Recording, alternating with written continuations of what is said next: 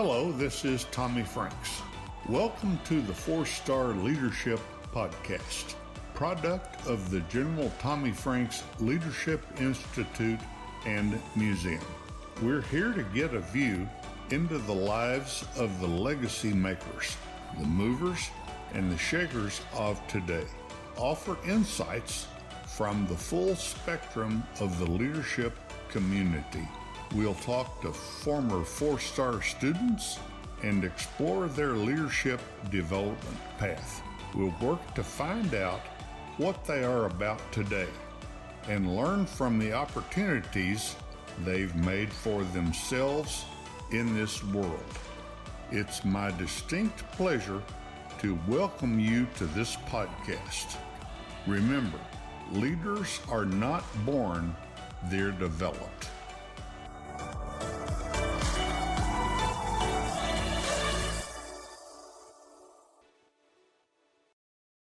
Welcome to a new season of the Core Principles of Leadership with General Tommy Franks podcast. I'm your host, Dr. Jill Green, and it is exciting to start off 2024 with our 4th season with Coach Sherri Coale, the Hall of Fame women's basketball coach from the University of Oklahoma. Coach Coale never veered far from her roots of small-town Oklahoma, growing up just 30 minutes on the right side of the Red River in the one-stoplight town of Hilton. She became the first all-state basketball player from her small town and landed a scholarship to play at Oklahoma Christian University. After college, she began her high school coaching career, and after winning a couple of state championships, at the young age of 31, with no collegiate experience under her belt, she became, as she writes, the proverbial coaching poster child when she was named the head coach at the University of Oklahoma. During her 25-year career at Oklahoma, she won multiple Big 12 championships, had 19 straight NCAA tournament appearances, and fought her way into 3 Final Fours. She coached 4 All-Americans, 14 WNBA draft selections, and was inspired by the fight and drive of each of her players that stepped on the court with her. The Oklahoma sideline was not the only coaching opportunity that Coach Coale earned. She also had the opportunity to participate in USA Basketball as an assistant coach in 2001, and as the head coach in the 2013 World University Games, where her squad defeated Russia on their home floor to bring home the gold. After retiring, Coach Coale focused with intention on several other callings in her life, one being writing, and published Roots to Rise, a collection of essays about her people and the impact they had on the people around them. Before we get started with our episode with Coach Coale, we'll have a word from one of our major sponsors, REI Oklahoma. REI Oklahoma is proud to be part of the General Tommy Franks Leadership Institute and Museum in the production and distribution of these podcasts designed to inspire leaders and difference makers. At REI Oklahoma, we have been working with small business leaders, entrepreneurs, and people who are driven to succeed for years. Highly motivated people working to own their own businesses, live in their own homes, and make the world a better place since its beginning. REI Oklahoma has continued to identify hurdles and deliver holistic solutions to create job growth and help neighborhoods thrive in both rural and urban communities. REI Oklahoma looks forward to visiting with you about helping your business and community grow. Visiting reiok.org or call 1-800-658-2823 to start the conversation. The LaBarge family is a 4th-generation Oklahoma family. That may not sound like a long time, but our grandfathers were born here, within the Comanche Nation, before the land grants. We are the proudest sponsor of the Tommy Franks 4-Star Leadership Podcast. We hope listeners will heed the words of these distinguished men and women who have served our country at the highest levels and across all walks of life. Was coaching always was that always a goal of yours growing up? I don't know that it was so much a goal of mine as the only way I could see my life. I just thought, from the time I can remember earliest, I will be a teacher and a coach. That's what I thought. The most influential people in my life were my teachers and my coaches outside of my immediate family. And I just thought that was the coolest way to make a life. And so when I was about in the fifth grade, I started thinking about it. I remember, we used to order books out of the Scholastic Book Fair, those little magazines that you could order books out of. And all my friends were ordering mysteries and puzzle books and all kinds of stuff. And I ordered They Call Me Coach by John Wooden. I did in the fifth grade. And I That's ordered that book. I fun. still have it on my shelf. And that was just sort of a, foreshadowing of this is what it's going to be like. That's your destiny. So, growing up, what did a leader look like to you? Well, I think of various leaders and various aspects of my life, leaders in the classroom, leaders on the basketball court, leaders at my church, um, leaders in the community. They were in a variety of forms and took on a lot of different characteristics. But I think chief among them would be confidence. There was a level of competence that was radiated through how leaders walked and talked and carried themselves, and that made you want to gravitate toward them. And so that I think confidence would be one thing. Also, confidence anchored in humility. I can't think of a single leader from the time I ever started paying attention to it that wasn't constantly learning while they were leading. And that was a very, uh, um, it was a force that was magnifying, and it drew me toward it. This insatiable curiosity to get better, to do better, to learn more, to see more, to be able to do more. And I think strong communicators, that would be the third part of it. Mhm. So confidence, curiosity grounded in humility, and then the ability to communicate a vision or specific information, or simply relate in a way that made you feel like you could ask questions or reveal things or connect. So I think those might be the big three.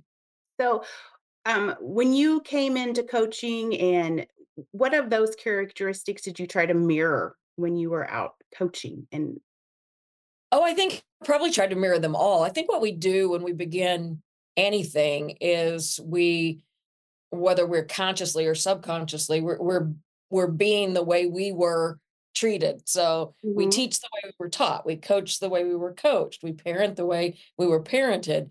That's just sort of a natural inclination. And then after you do it for a bit, you try on this voice and that voice, and you mix these things together, and it's kind of like making vegetable soup. At the end, it ultimately comes out to be this one thing that is you. And I remember early on in my coaching that I was very much Dan Hayes. He had been a mentor of mine at Oklahoma Christian. He was the men's basketball coach there, and I really learned how to coach the 5-on-5 game from Dan Hayes from a technical standpoint. And I was very much him. And then my first head coaching job was at Norman High School, and Tony Robinson was the boys coach, and he was very intense. And uh, I remember I was a lot like him, and tried to be a lot like him. And then through the years, those things sort of morphed into my way of doing that. But I think our tendency is to take, hopefully, we're intentional enough and being aware enough that we can pick the things that we really love and that fit us. And we become a conglomeration of all those who have impacted us. Yeah, so it's funny that you talk about you had to learn how to coach 5-on-5. So I grew up in Oklahoma too, and I was one of the last few classes that actually played 6-on-6. And nowadays, people have no idea what that even is. So, back in the day, I couldn't imagine having to run the full court the entire game. That just blew my mind. But um, at my last job, I worked at a college, and so I helped at the score table a lot. And the reps would come over and they'd be like, "You know what you're doing? Are we all good? We're on the same page." And I'm like, "Yeah, I played 6-on-6. I know what's going on." And I mean, their eyes, they would just be like, "Oh my gosh, what have we gotten ourselves into?" But that's I was on the guard side, so I never knew how to shoot the ball. That wasn't part of my job. That you just got the ball across the Right, line. and So and we loved it because yes, it's something we knew. It's what I played in high school, and I uh-huh. think the greatest game in all of the world until I played 5-on-5. Yeah. And then I never wanted to play 6-on-6 again. But when it's all you know, it's what you love. Yeah. And You people love here it. were so passionate about it. And there were so many really positive things about 6-on-6 basketball for girls. We were also fundamentally sound because we spent so much time on fundamentals, dribbling, passing, and catching. And there was such camaraderie and such inclusion and a high level of skill. It was a great game. It was. Like I said, until I found out how to play another one. So, um, when you would bring recruits into Norman, everyone had the same goal of winning, but everyone had their own way of thinking of how to do that. So, how, as a coach, did you get everyone on the same page? Well, there's no easy answer to that question because every single year was different. Every collection of young women was different. As the game changed, the game became different. As society morphed, that became different. Technology infused itself into the situation, that made things different. But when you take all those complexities and kind of shove them to the side, there are a few things that remain true regardless of all those complex changes. And that is that the whole has to be greater than the sum of the parts. And the way you get there is by making every individual understand the necessity of their role, their behavior, their presence, the lack thereof of either of those things, the commitment level, that that piece of it that says what I do is integral. I think that's where it begins. And how you get to that spot is different all the time. But I think it's by painting a really clear picture of what the team aspires to do. And maybe even more importantly for me, it was what our team aspires to be. If we are what we aspire to be, then we will do what we aspire to do, and maybe more so. But if we're shooting at that thing instead of becoming who we can be, it's going to get really hard to reach those goals. So it was painting a very clear picture that involved a great amount of focus on language. I think we talk a lot about mission statements and purpose statements and core values, and all those things are very, very important. But I think where we miss the mark sometimes is making the assumption that you and I have the same definition of the word integrity. We may be really close, but we may not be close at all. And even if we're really close, we may not be really clear. And so we took bold steps to ensure that our group agreed upon the language that we would use. In other words, what does gratitude look like? We want to be thankful. We want to be grateful for what happens, but what does that look like in action? And we would define what are the hands and feet of that. That means if visitors are watching us practice, as soon as practice is over, we'll all go shake their hand, look them in the eye, thank them for coming. That means when we get on and off of a bus, we tell the bus driver, thank you so much for driving us today. We appreciate you. On a plane, all of those things. So we went through those ways that gratitude manifested itself. And we did that with all of our core values, those words that define the environment in which we would work and live and behave. And so I think clarity of language is a really, really big part of that. And then, of course, there are so many other things I could talk about within the confines of this question, like catching people doing things right. I just think the way to create the type of behavior, agreed upon behavior from a group, because it is hard. We talk sometimes about, we all got to be selfless. Well, okay. Yes, we all want to be selfless, but wanting to be and actually being on a daily basis, Yeah. two different things. Yeah. So we would, reward people for the behavior that you want to see again. And so we had what we called a moment wall, where we would catch people embodying the behaviors, the core values of our program, maybe picking up trash, maybe a player stay after practice and was picking up cups on the side of the court. Snap a picture of that, put it on the moment wall, along with the core value that it coincided with. And we would just continually try to find tangible ways to reward that behavior that we wanted to see again. And that would drive, that underlying desire to live in alignment with the way we had decided to live and behave. So when most recruits that would come into to play it in OU. I mean, when they came from their schools, they're the best of the best. Many of them were probably state champions and, some All-Americans and, All-Staters. But when you get to that level, you come up against, the Connecticuts and the Tennessees and the Baylors a- and how did you handle and how did your players handle, just being a regular fish in the ocean instead of, the alpha in the big pond? Well, every player that you sign at a place like the University of Oklahoma was clearly the best player on their team. Yes. That was almost a given.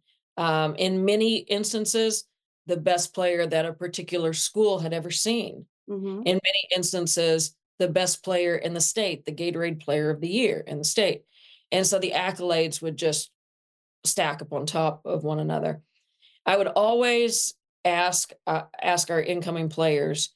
I would remind them that you got to be able to handle and think through before you make a commitment to come here. The fact that on your worst day, you were almost always the best player in your gym. Mhm. On your best day, you may never be the best player in our gym. That's a really significant difference.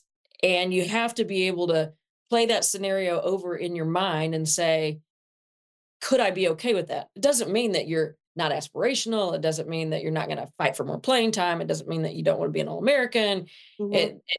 None of that stuff is canceled out, but you have to be able to look at that and consider that as a possibility because the talent level is so great that one player is not going to be the best player in the gym every day because she's going to have a bad day. And when she has a bad day, that player who's just a breath below her is going to be better than her that day. And so that external sliding scale that unfortunately we've become so dependent upon, if that is what's going to control your happiness meter, your fulfillment gauge, then you're going to struggle here. And I would use that as an inroad conversation to the fact that we want this to be about an experience where you compete with you every single day.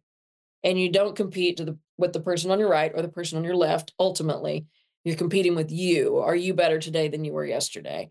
And if we can get to that, we'll all be the best version of ourselves. And again, an easy thing to talk about, but a very difficult thing to do. Yeah, that's what we try to tell our students because many, I mean, they're the leaders of their school. They're the valedictorians. They're the basketball captains, the student council, and we explain to them, when you go to college, you have to focus on being the best you. And sometimes the best you is someone that is, helping out. It's someone that's playing an integral part of the team, but maybe not, leading the team. And just you have to focus on being the best you and not worry about what someone else is doing. So I think that's hard sometimes with the Really pressure hard. that. You have absolutely no control though over all those other things, and that's what you realize when the talent level is so great at a major college program. There are so many things that you can't control. You can't control the other guys, you can't control the officials, you can't control the weather when you travel. You can't control whether or not you get injured or whether or not a teammate gets injured or all those things. And if your happiness meter or your fulfillment gauge is based upon all of those things that you can't control, you're going to be miserable and you're going to have a heightened level of anxiety and tension that's going to keep you from being your best. So instead of all that outward external comparison, let's really focus on individual improvement, being better tomorrow than you are today. And if everybody does that, and the old saying, as the water rises, so do the boats, that will happen. So, I read your book this week, and there was some really amazing stories in there. And I loved how you wrote it. It was just kind of short stories about very important people that played integral roles in your life. And I smiled when I read that you had recruited a player from Seward Community College because Coach Littell, my dad was actually his middle school coach. Oh And my goodness. 6 in degrees of yes, separation. so in Yeah. Kansas, and so, when my dad, was in the hospital before he passed away, he, um, sent a message and a basketball signed by all the OSU, girls Mm. and the coaches, and he said that, "I'm a coach today because the way you were a coach to me." So, that just shows what, special, um, what role coaches play in people's lives. So that basketball sits in my office now. So that's the only orange that's allowed in there. But I was gonna say, but, I was gonna let that yeah, back. we, Jim Littell is a wonderful human and a fantastic basketball coach, so it does not surprise me that he did that, and that tells me a bit about your dad too. He must have been pretty special in his own yeah, right. he was a great coach. He stopped coaching before I got there, but he always gave me, he called it a tip of the game, before every game. And when I got home, I would know by the look on his face whether I had listened to his tip of the game. So he was one of those coaches that could just give you the look and you knew what you were supposed to be doing. So, but so in your book, you talked about, you could tell that every one of your players, they became family. So, um, when you're building great teams, how important is it to get to know those team members off the court? It's impossible to lead people that you don't know. You have to know what matters to them. You have to know who they are, the best of your ability, what they're triggered by, what inspires them, how they learn best, what form of communication reaches them in the most efficient way. I used to say that I did my best to treat my players fairly, but that did not necessarily mean equal. There were the ways I would talk to one kid would not be a way I would talk to another kid because Mhm, of who they were individually, how they had been raised, what their family was like. Coaching a child with no siblings is quite different than coaching one who had 4 brothers. And so you just need all the information you can get. And I think that's probably one of the most important things. I'm asked often if if you're giving advice to a young coach who's taking a job for the first time, what would your first piece of advice be? To get to know your players, like go on home visits, like go see them in their homes, meet mhm, their family, get to know who they are and what they're made of and what their expectations are. And then don't ever shy away from that piece of personal development, personal growth that is necessary for each member of your team, because they're not going to be the same person that they are the day you meet them in 4 years. right. And if you're in a place of business in 6 years or 8 years, we are constantly changing and becoming and striving. And so as leaders, it's our job not only to know who our people are, but who they want to be and to help them move in that direction. And that takes an inordinate amount of emotional energy. I would say that of all the things that gets overlooked when you're jumping into some leadership role, it's the vast amount of um, emotional space that you need to have and maintain for the people you're responsible for leading, which means ultimately that you can't run yourself ragged and never take care of yourself and not fill yourself up, because you have to have that for the people that you're responsible for. So building in time to make sure that you work out or you read or you pray, you meditate, all those things that make you whole, because that's a big chunk of your job as a leader, Mhm. is to provide that space and accessibility to those people that you're charged with leading. Yeah. So I looked up last night, and when the season before you took over at OU, I think that it said that they were like 12 and 15, and there were only 2 players that were not from the state of Oklahoma. So it was not a place that big time recruits considered coming. That wasn't something that Oklahoma women's basketball just wasn't you know the ideal place to come. So how did you create buy-in so quickly and get it turned around so fast?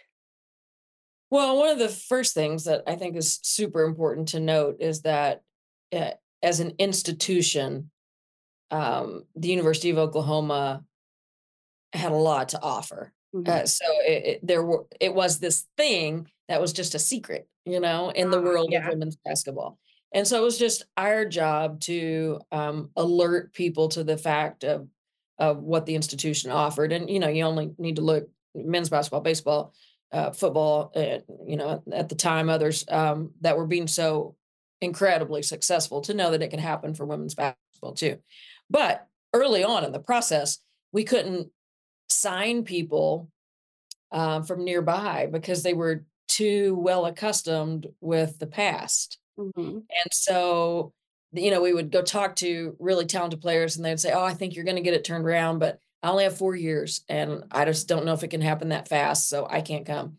So we realized real quickly we had to go out a ways and we got really lucky. If I'm just going to tell the truth, we got really lucky. I mean, there were some God winks for without a doubt. My first signee was a 5'11" center from Slayton, Texas, who was available in the month of April. No great players ever available in April for the following fall. And she had wanted to go to Lubbock to Texas Tech and didn't get an opportunity to sign late and was left holding the bag. And a friend of a friend of a friend told me, and long story that I share in the book actually, ended up signing Felicia Whaley. And I thought she'd be a really good player because she had this look in her eye, like she would do whatever you asked her to do. She was inordinately respectful, kind, um, the highest possible manners, just a good soul. And you could feel every bit of it. She's a good soul and a good high school basketball player.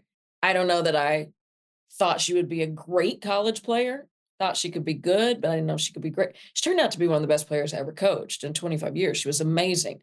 That was a bit of a God thing.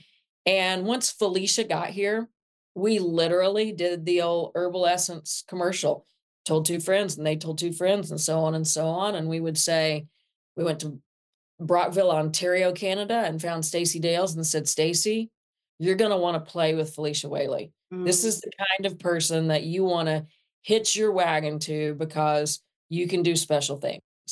And then we stuck those two together and said, "Kate and Hill, you're going to want to play with Felicia Whaley and Stacey Dales." And then we hooked those guys together and just sort of built the train that way, connecting really good humans with similar aspirations from very diverse backgrounds, very diverse experiences, a wide range of skill sets, but a commonality that was we're going to play hard, we're going to play for each other, we're going to go to class.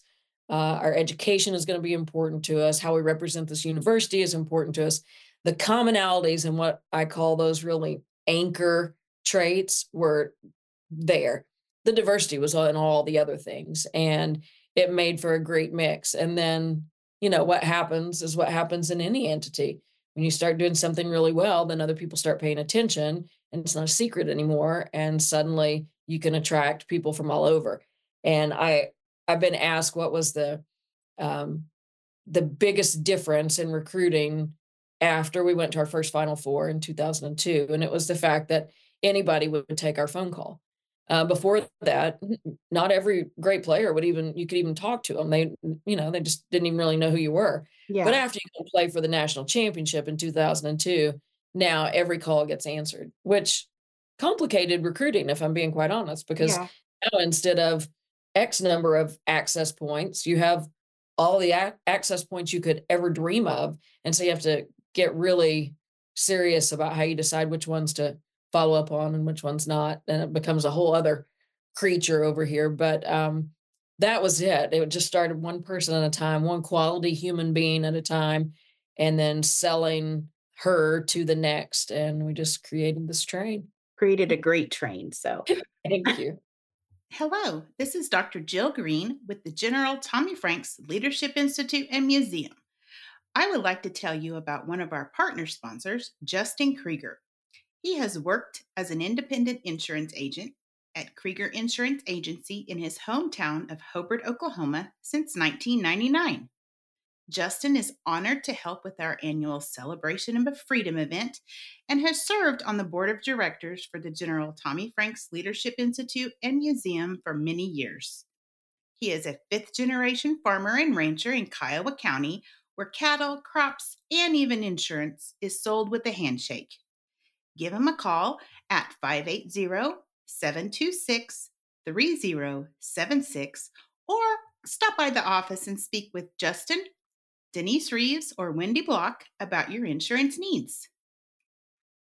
Krieger Insurance is thankful for their loyal customers and friends who have supported them through the years and look forward to earning your business as well. Justin feels honored to live in such a great country, and he is proud to be a sponsor of the Core Principles of Leadership podcast. Please enjoy the rest of this podcast experience brought to you by your friends at Krieger Insurance Agency.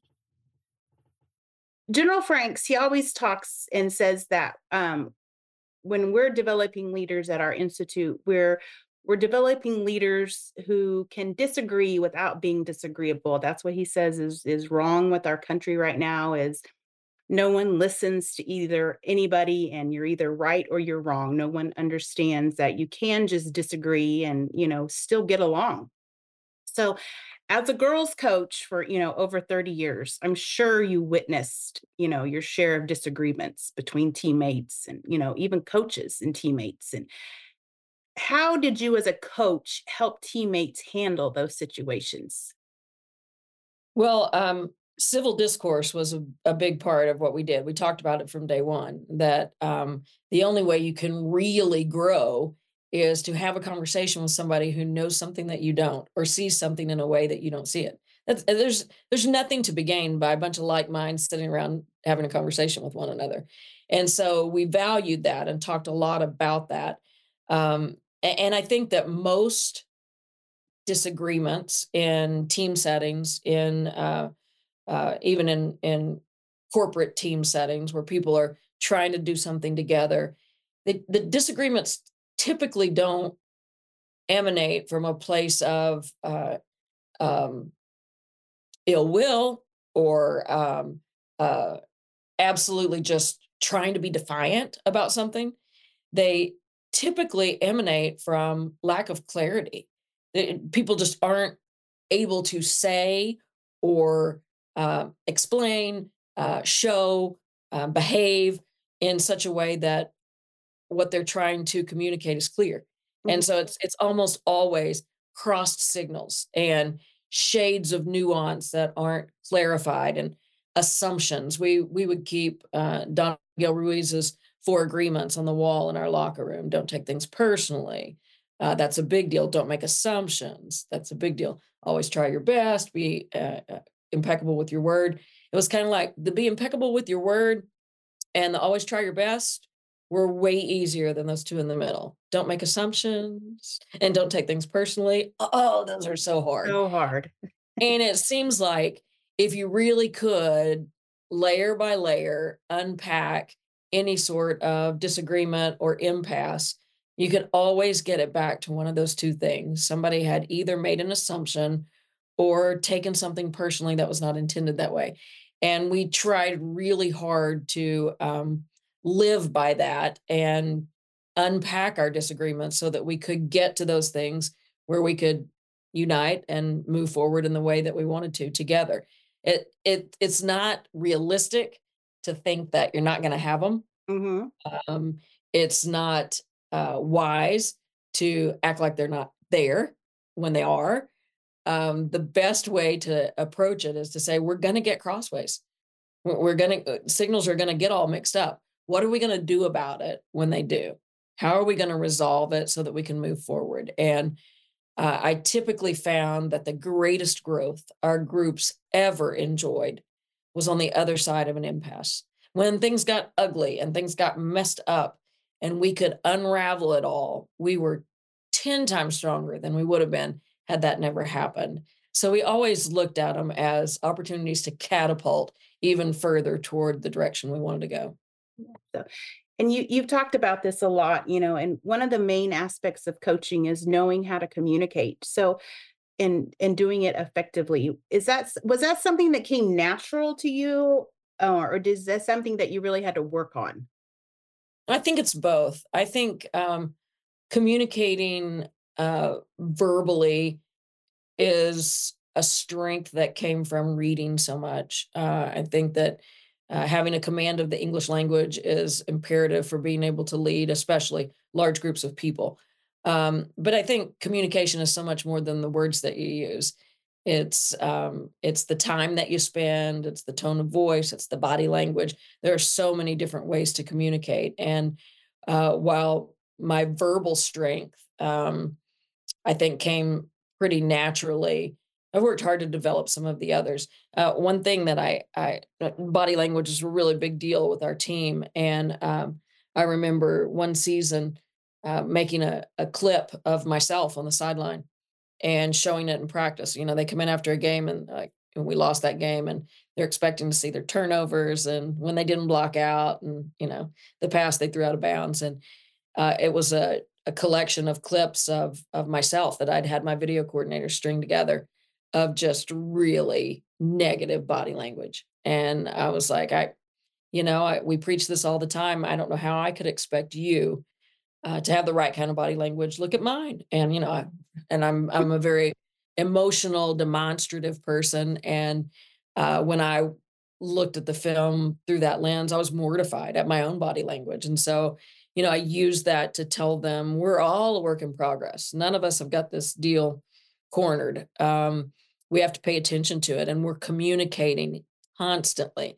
And the messages I was sending them were not the ones I wanted to send them with my brain, but they were the messages I was sending them with my body. And so I think there are lots and lots of ways to communicate. And I don't think we ever arrive.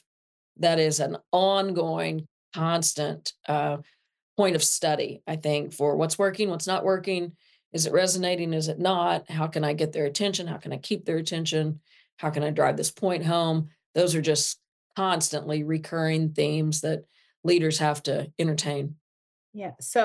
Um, so when we talked about you building the culture at for the women's basketball at OU, and it happened fairly quickly.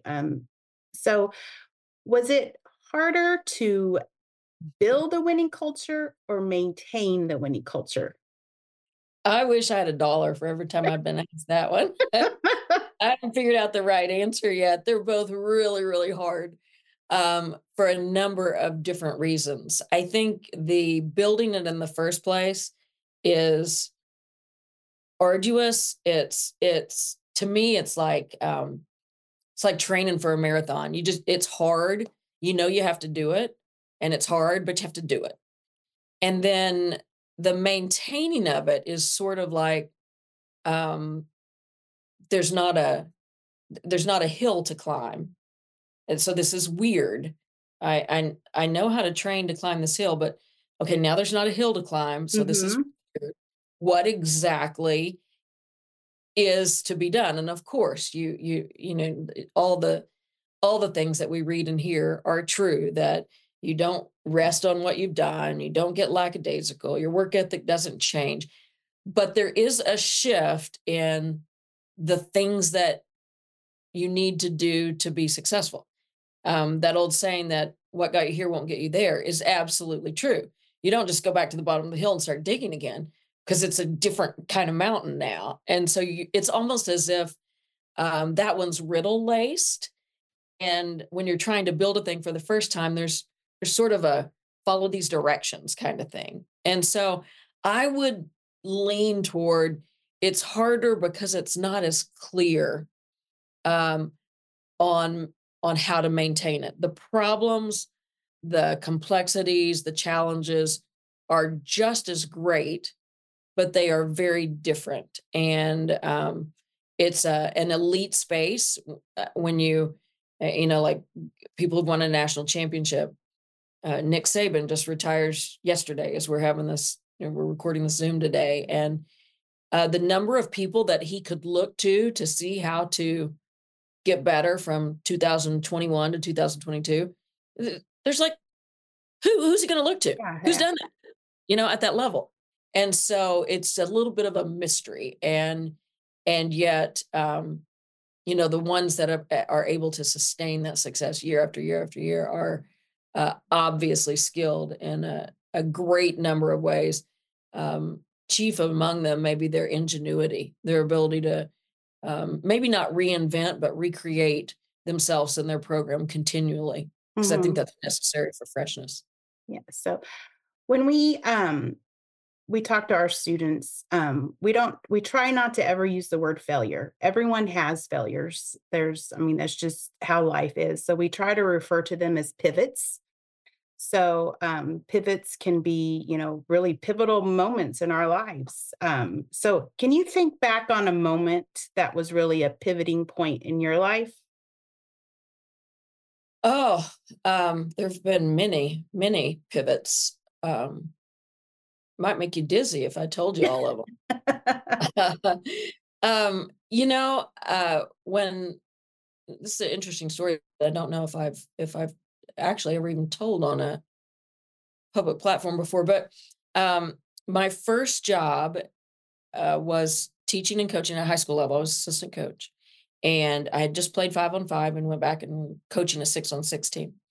And I I my I really wasn't trained to coach 6-on-6. I had played it, but I'd never coached it. And Mhm. as I said, I'd learned how to coach through college, through watching the men's coach there, coach and teach 5-on-5. And we had a couple of scrimmages, and I was an assistant coach for the high school team, the head coach had given me responsibility of the defense.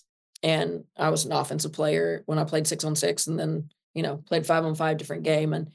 And I wasn't great at trying to figure out how to play 3-on-3 defense and get our guys to do what we wanted. And he actually brought a former assistant coach that was doing a different sport at the time back in to coach with us, which was another way of saying, you can't get this done. You're going to coach Mhm. this off. You're going to bring this guy in to do the JV. And it was a moment that I will never forget. It didn't change my pay status, um, but it changed my role. And it was the moment at which I had to decide if I really knew what I was doing or not, if Mhm. I really wanted to do what I thought I wanted to do or not. And it was a soul searching moment. I had never, to borrow the word that you don't use, failed really in a big way. Before that moment, that was my first job outside of, after college. Yeah.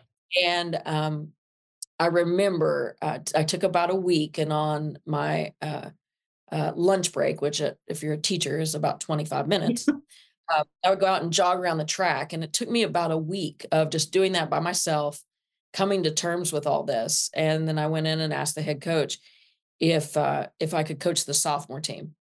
And and he said, "Why would you want to do that?" And I said, I want to learn how to be a coach. I want to coach the sophomore team." And so I took the sophomores and took complete responsibility for them and built practice plans and drove them to their games. And we were awful.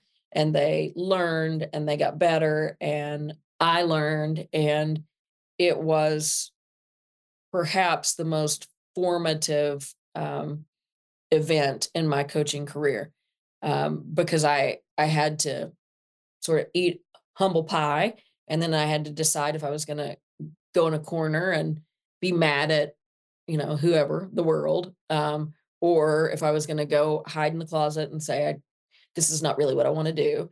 And I took about a week of jogging around the track and said, no, I want to get better at this. And so asked for additional responsibility. And nobody comes to sophomore games. Who cares? Nobody cared except the parents of the sophomore players. But it wasn't about that. It was about me seeing if I could figure out how to design a practice and coach kids. And I learned far more from that year than I ever would have had I just been the varsity assistant coach. So that's a major one that played a huge role in the kind of coach I became. It's a great story. So, um, you've seen all kinds of leaders on the basketball court, players. And so, to you, what separates the great leaders from the good leaders? That is an excellent question, and I don't know that it can fit in a box. If it could fit in a little word box, we'd market it and sell it, and we'd all be filthy rich. Um, they have the it factor, and I think sometimes that we relate the it factor to charisma, and charisma can be part of it. Most really influential leaders are charismatic in one form or another, but um, the it factor to me means being able to get people to do what they wanted to do in the first place. And sometimes that's delivering go get them speech from the front of the room or in a timeout or, at a beginning of the year meeting. But sometimes it's a way you look at a kid or a person that you're wanting. It's a note that you write and send in the mail after they do something that they didn't get a lot of credit for, but you knew was really important. It's finding those ways to help people help themselves. Hmm. And that there's an it factor involved in that. It's not scaring people. It's not holding a giant carrot up there. It's sort of a providing a mirror in which a person can look into it and see what they want to see in themselves. And there's some sort of magic in that looks different, I think, coming through every individual person. We all do it in our own very unique ways. And so that's why I'm looking in my office, there are all these books about things like leadership and Hmm. servant leadership and success. Everybody's looking for that recipe, and that recipe changes because we're all different. And my it factor won't be like yours, Right. but that it factor is what makes great leaders great. So in the book, it kind of resonated with me.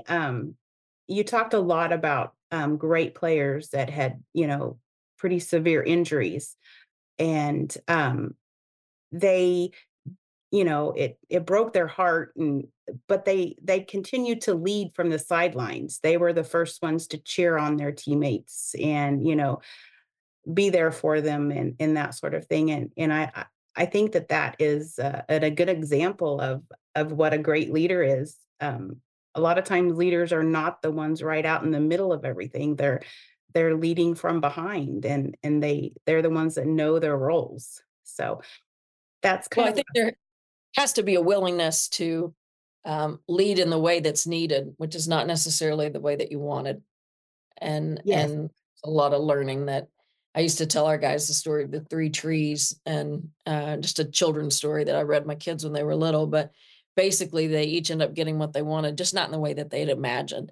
And every time we had an injury, we would revisit that and say, I know this isn't exactly what this looked like when you were planning it all out, but you got to remember there are a lot of different roads to get to the place you wanted to go. And Hmm. maybe God's got a better path in mind. Yeah. So, um, General Franks is from a small town in Oklahoma too. He was born in Wynnewood, and his wife is from down here in Roosevelt. So they are very connected to their small town values. And he continues to say that small towns are where a handshake is your word. If you shake someone's hand, then that means you're going to do what you have said. So um, what small town values do you still try to live by?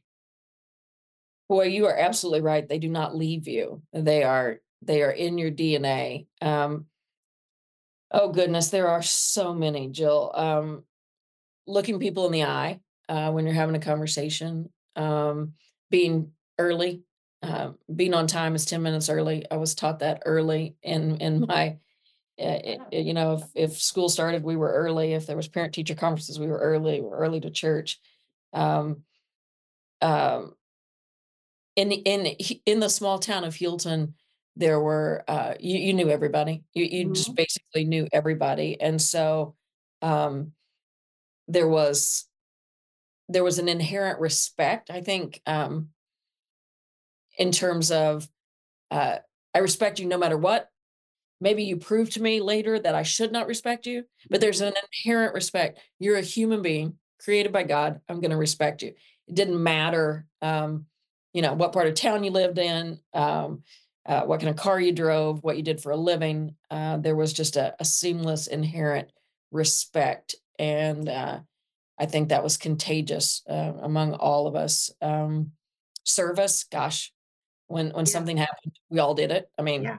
okay, we need to paint the fire hydrants in the town. All right, you got that block and we got that block, and we spread out, and that's what we would do. Involvement. And I've often said that this is kind of interesting. A couple of summers ago, I was asked at a Q&A after speaking engagement, what made you think you could go from coaching high school ball to being the head coach at the University of Oklahoma?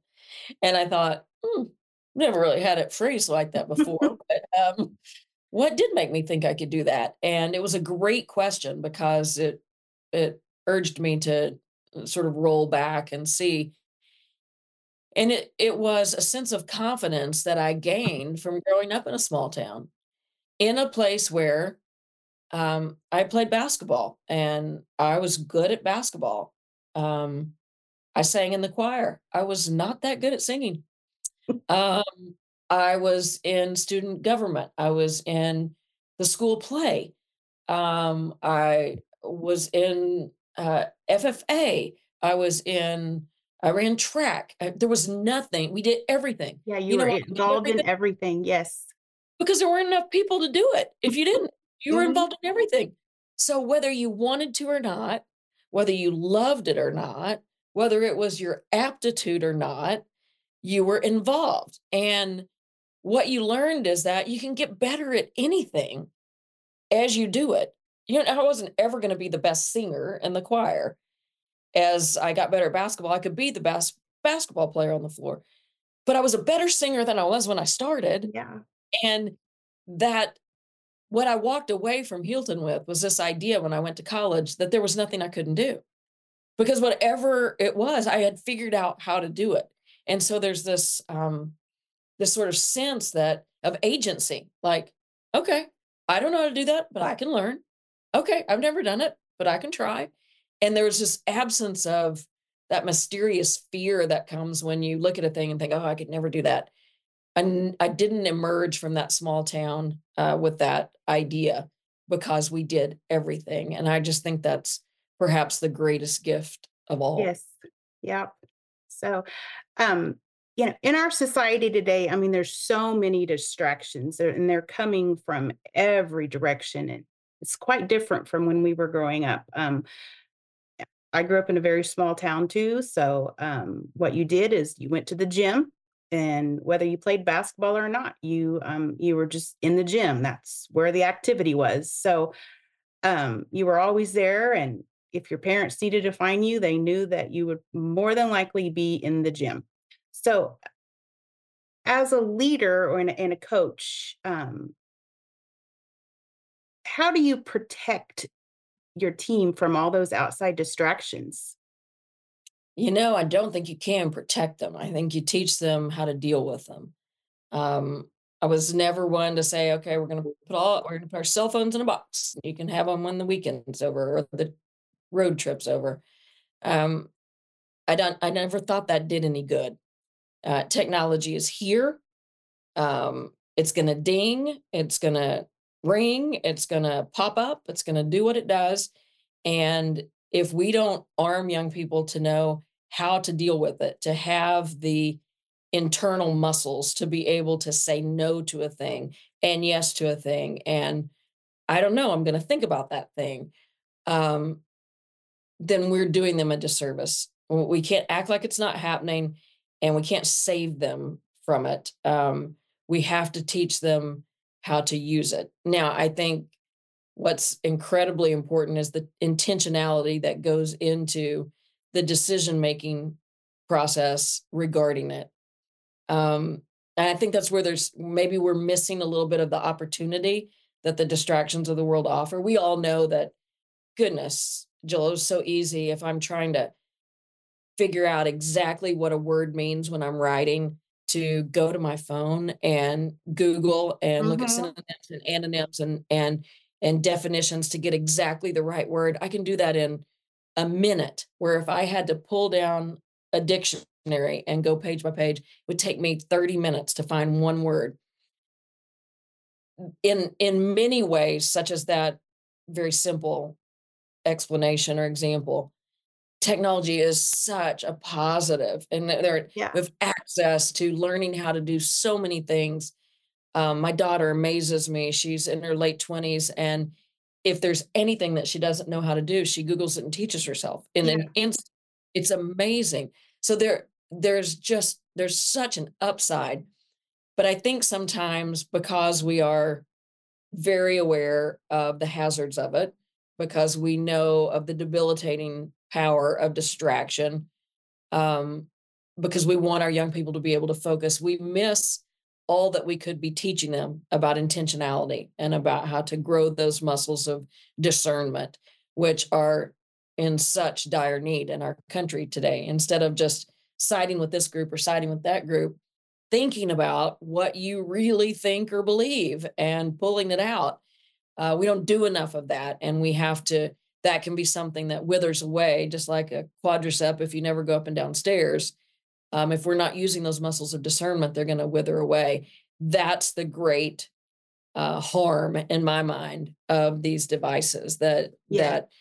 that we stop thinking for ourselves. We stop building those muscles of decision making, the why and the how and the what and the when.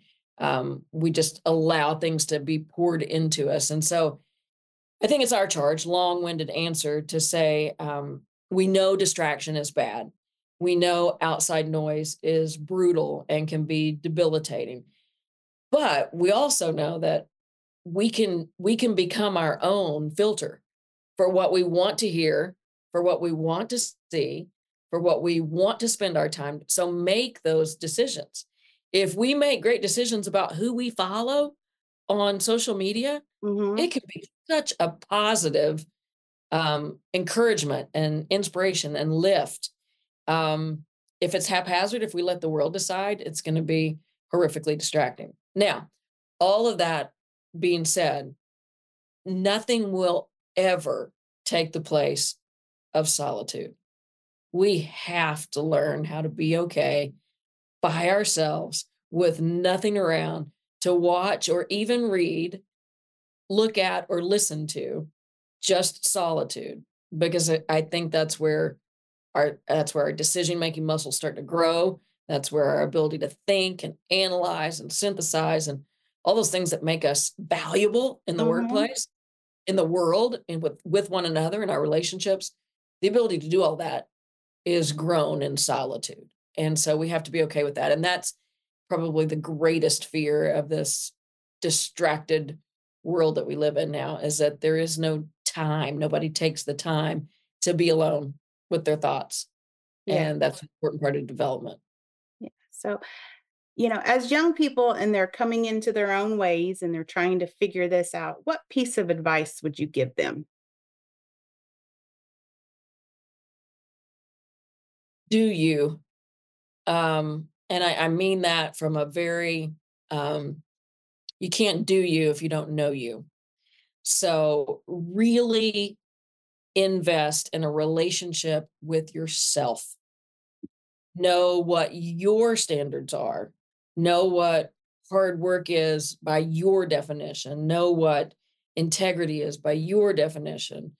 Um, know who you are and what you believe in and what you will stand for and what you will not stand for, because that one relationship supersedes and influences every other relationship in your life.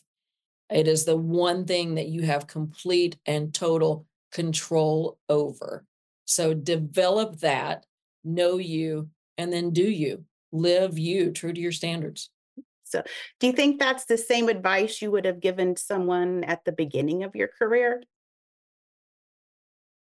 Mm, hard to say. I think at the beginning of my career, it would be more about what you do rather than what you know. I don't think I would have had the um, experience necessary to know that if you're not really clear about yourself, it's really hard to work hard and be selfless with others and commit to a cause outside of yourself and all those things I ask my players to do. Mm-hmm. I think that I was lucky in the sense that I was raised in a family and in a place where those things lined up for me, and I had the space to figure out who I was. I knew that, but I don't think it's as easy to do that anymore. And because of, as you mentioned, the distractions and the way the world works, I think it's harder and yet more important than ever. So I don't know that I would have been equipped enough to explain it in that way at the beginning, but I think I would have wanted the same end result. Yeah. So I always try to close our podcast by asking our guests the same question. So if you could talk to your 18-year-old self, what words of wisdom would you give yourself? The question always makes me laugh because I think I probably wouldn't have listened Yeah, to whatever I know I wouldn't have. I would have told myself. But I think maybe I think don't take things personally.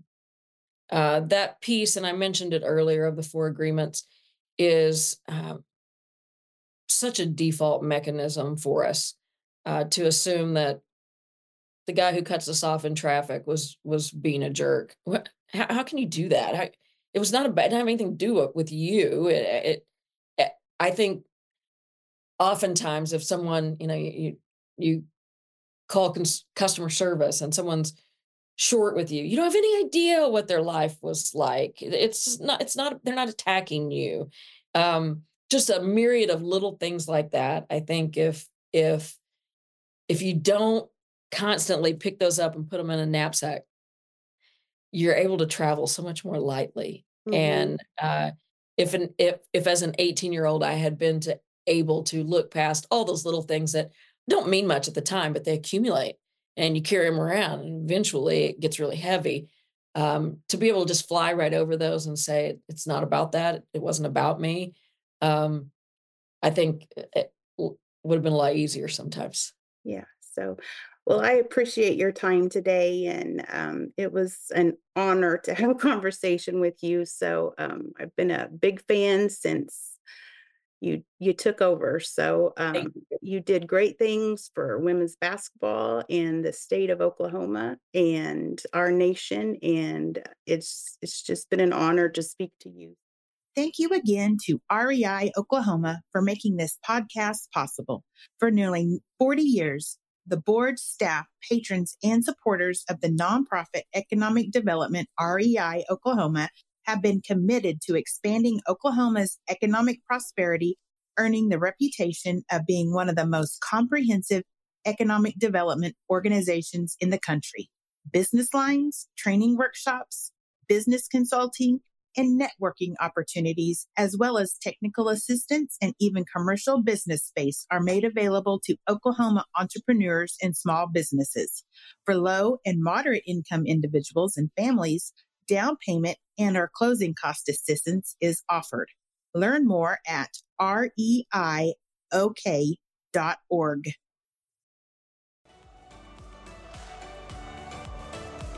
On behalf of the 4-Star Leadership with General Tommy Franks team, I'm your host, Dr. Jill Green, and this has been the Core Principles of Leadership with General Tommy Franks podcast. Now it's your turn, podcast listeners. Follow us on Facebook, Instagram, and Twitter, and let us know what you think of this episode and all our other episodes. Share this podcast with all the leaders and up-and-coming leaders in your circles.